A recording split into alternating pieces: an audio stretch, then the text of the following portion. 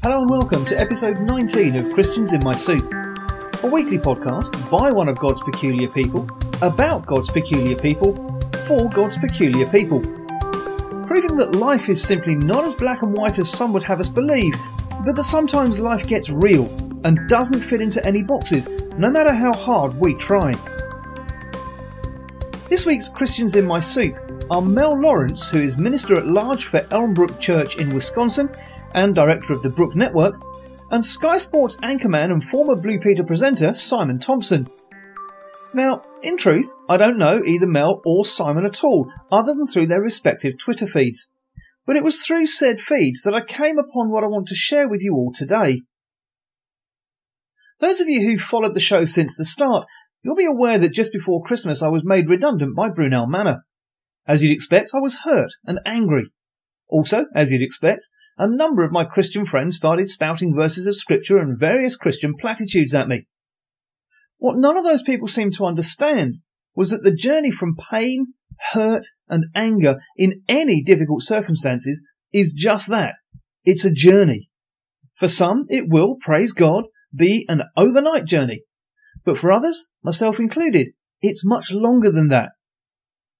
Part of that journey was struggling with, this isn't happening overnight, and, but where does my faith and God's word fit into all of this?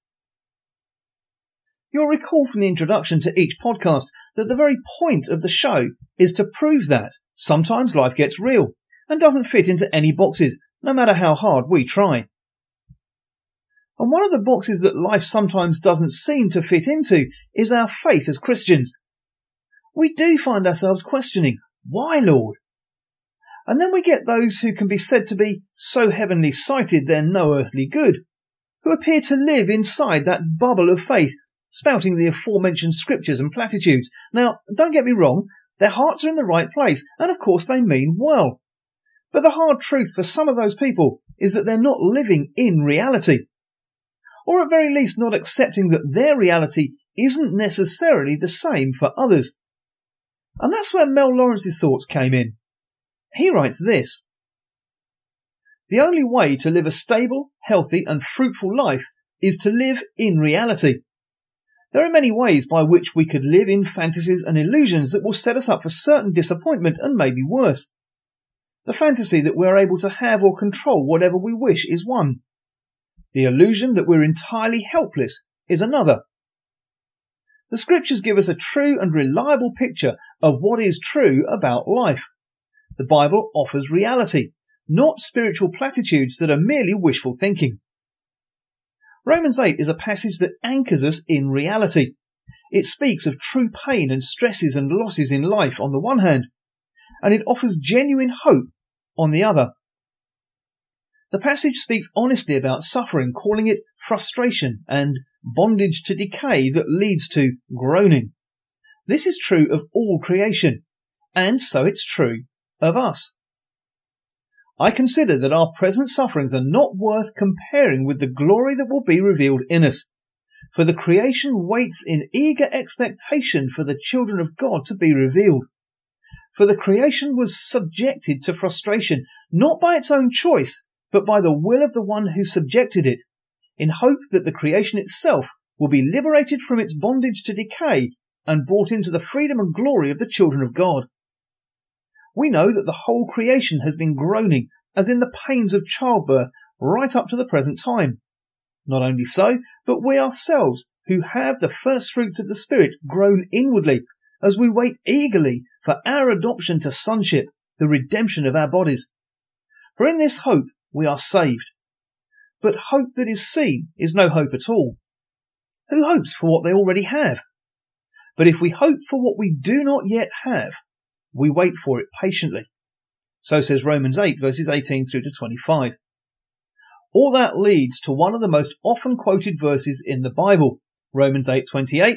In all things God works for good of those who love him. This phrase has often been twisted into the following shape. God is good. God works all things together for good. Therefore everything that happens must be good in some sense, and you should try and see the good things that are going to come out of your difficulties. But that's not what the verse says.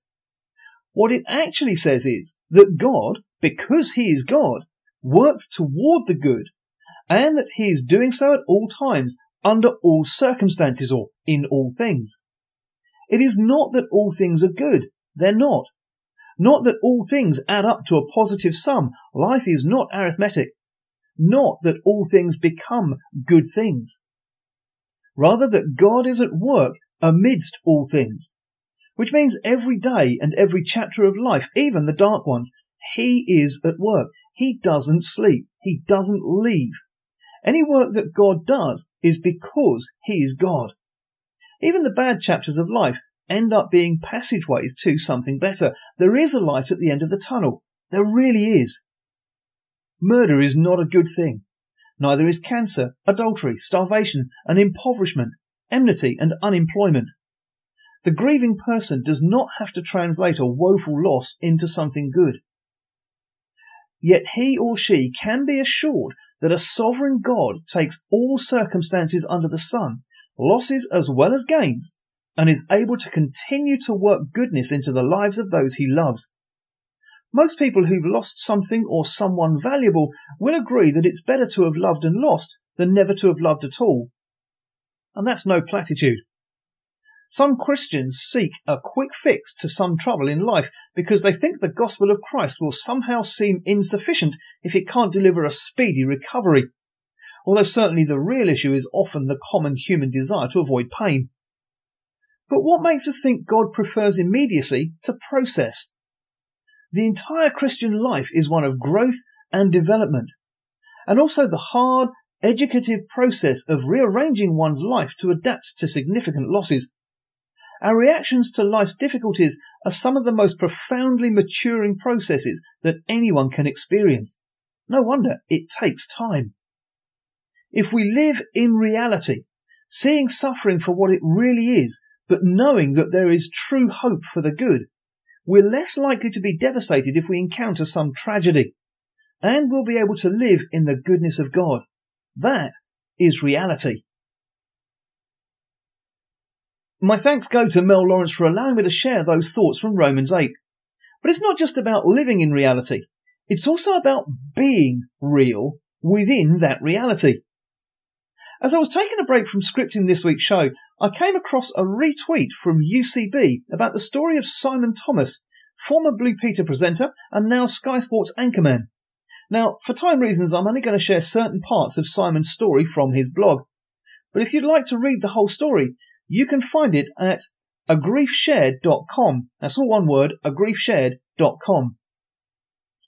Simon writes this: At times it's been the messages of encouragement, not just from my close friends, but also from complete strangers that have kept me going and kept me from drowning.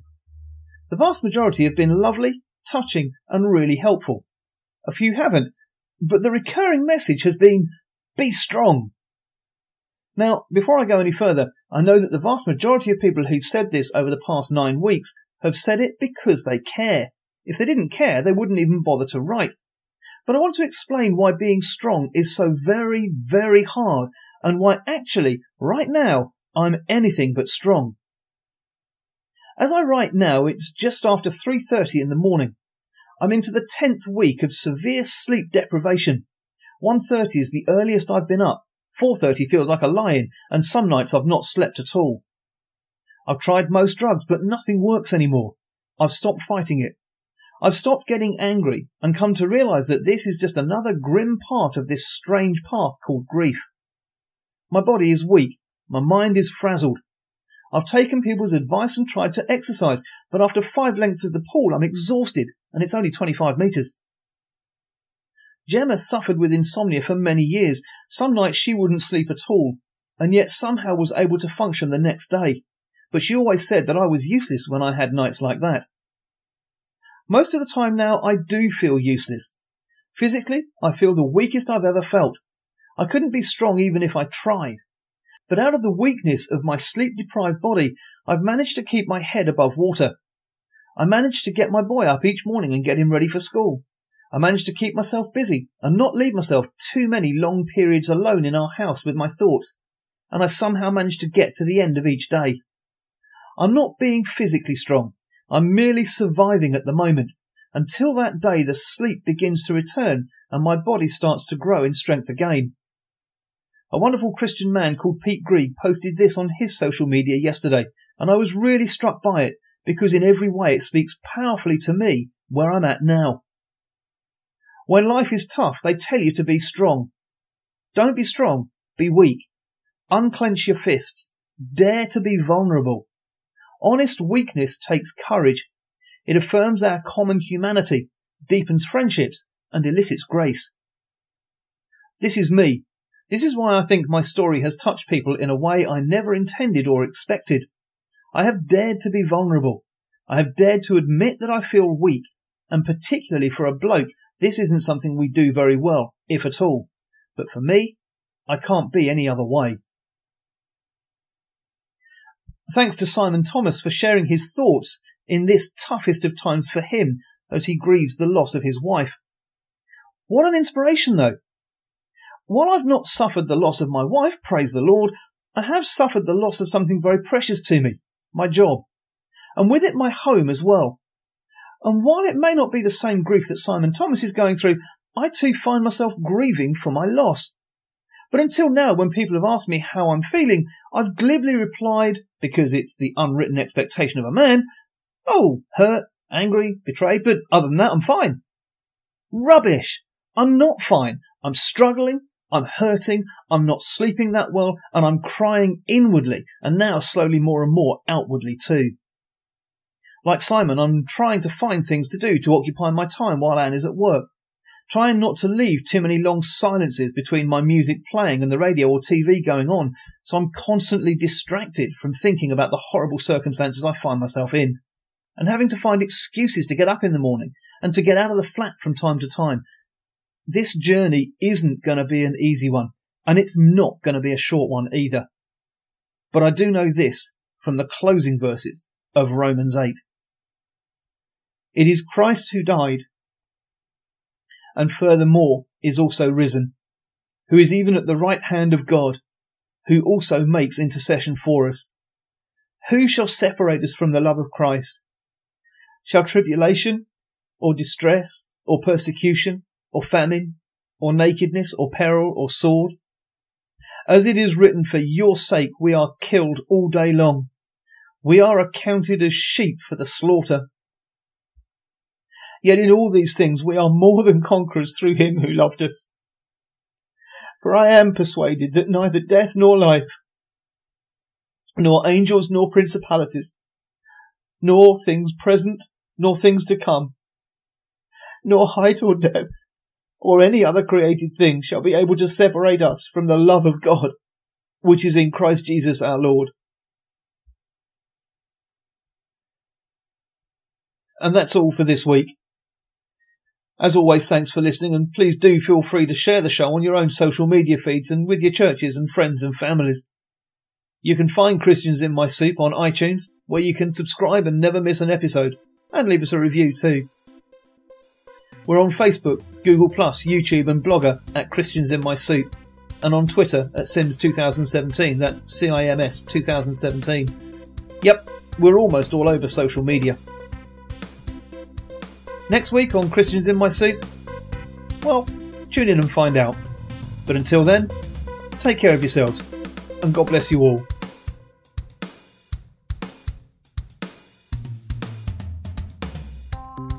You've been listening to Christians in My Soup, written and produced by Russ Hilton.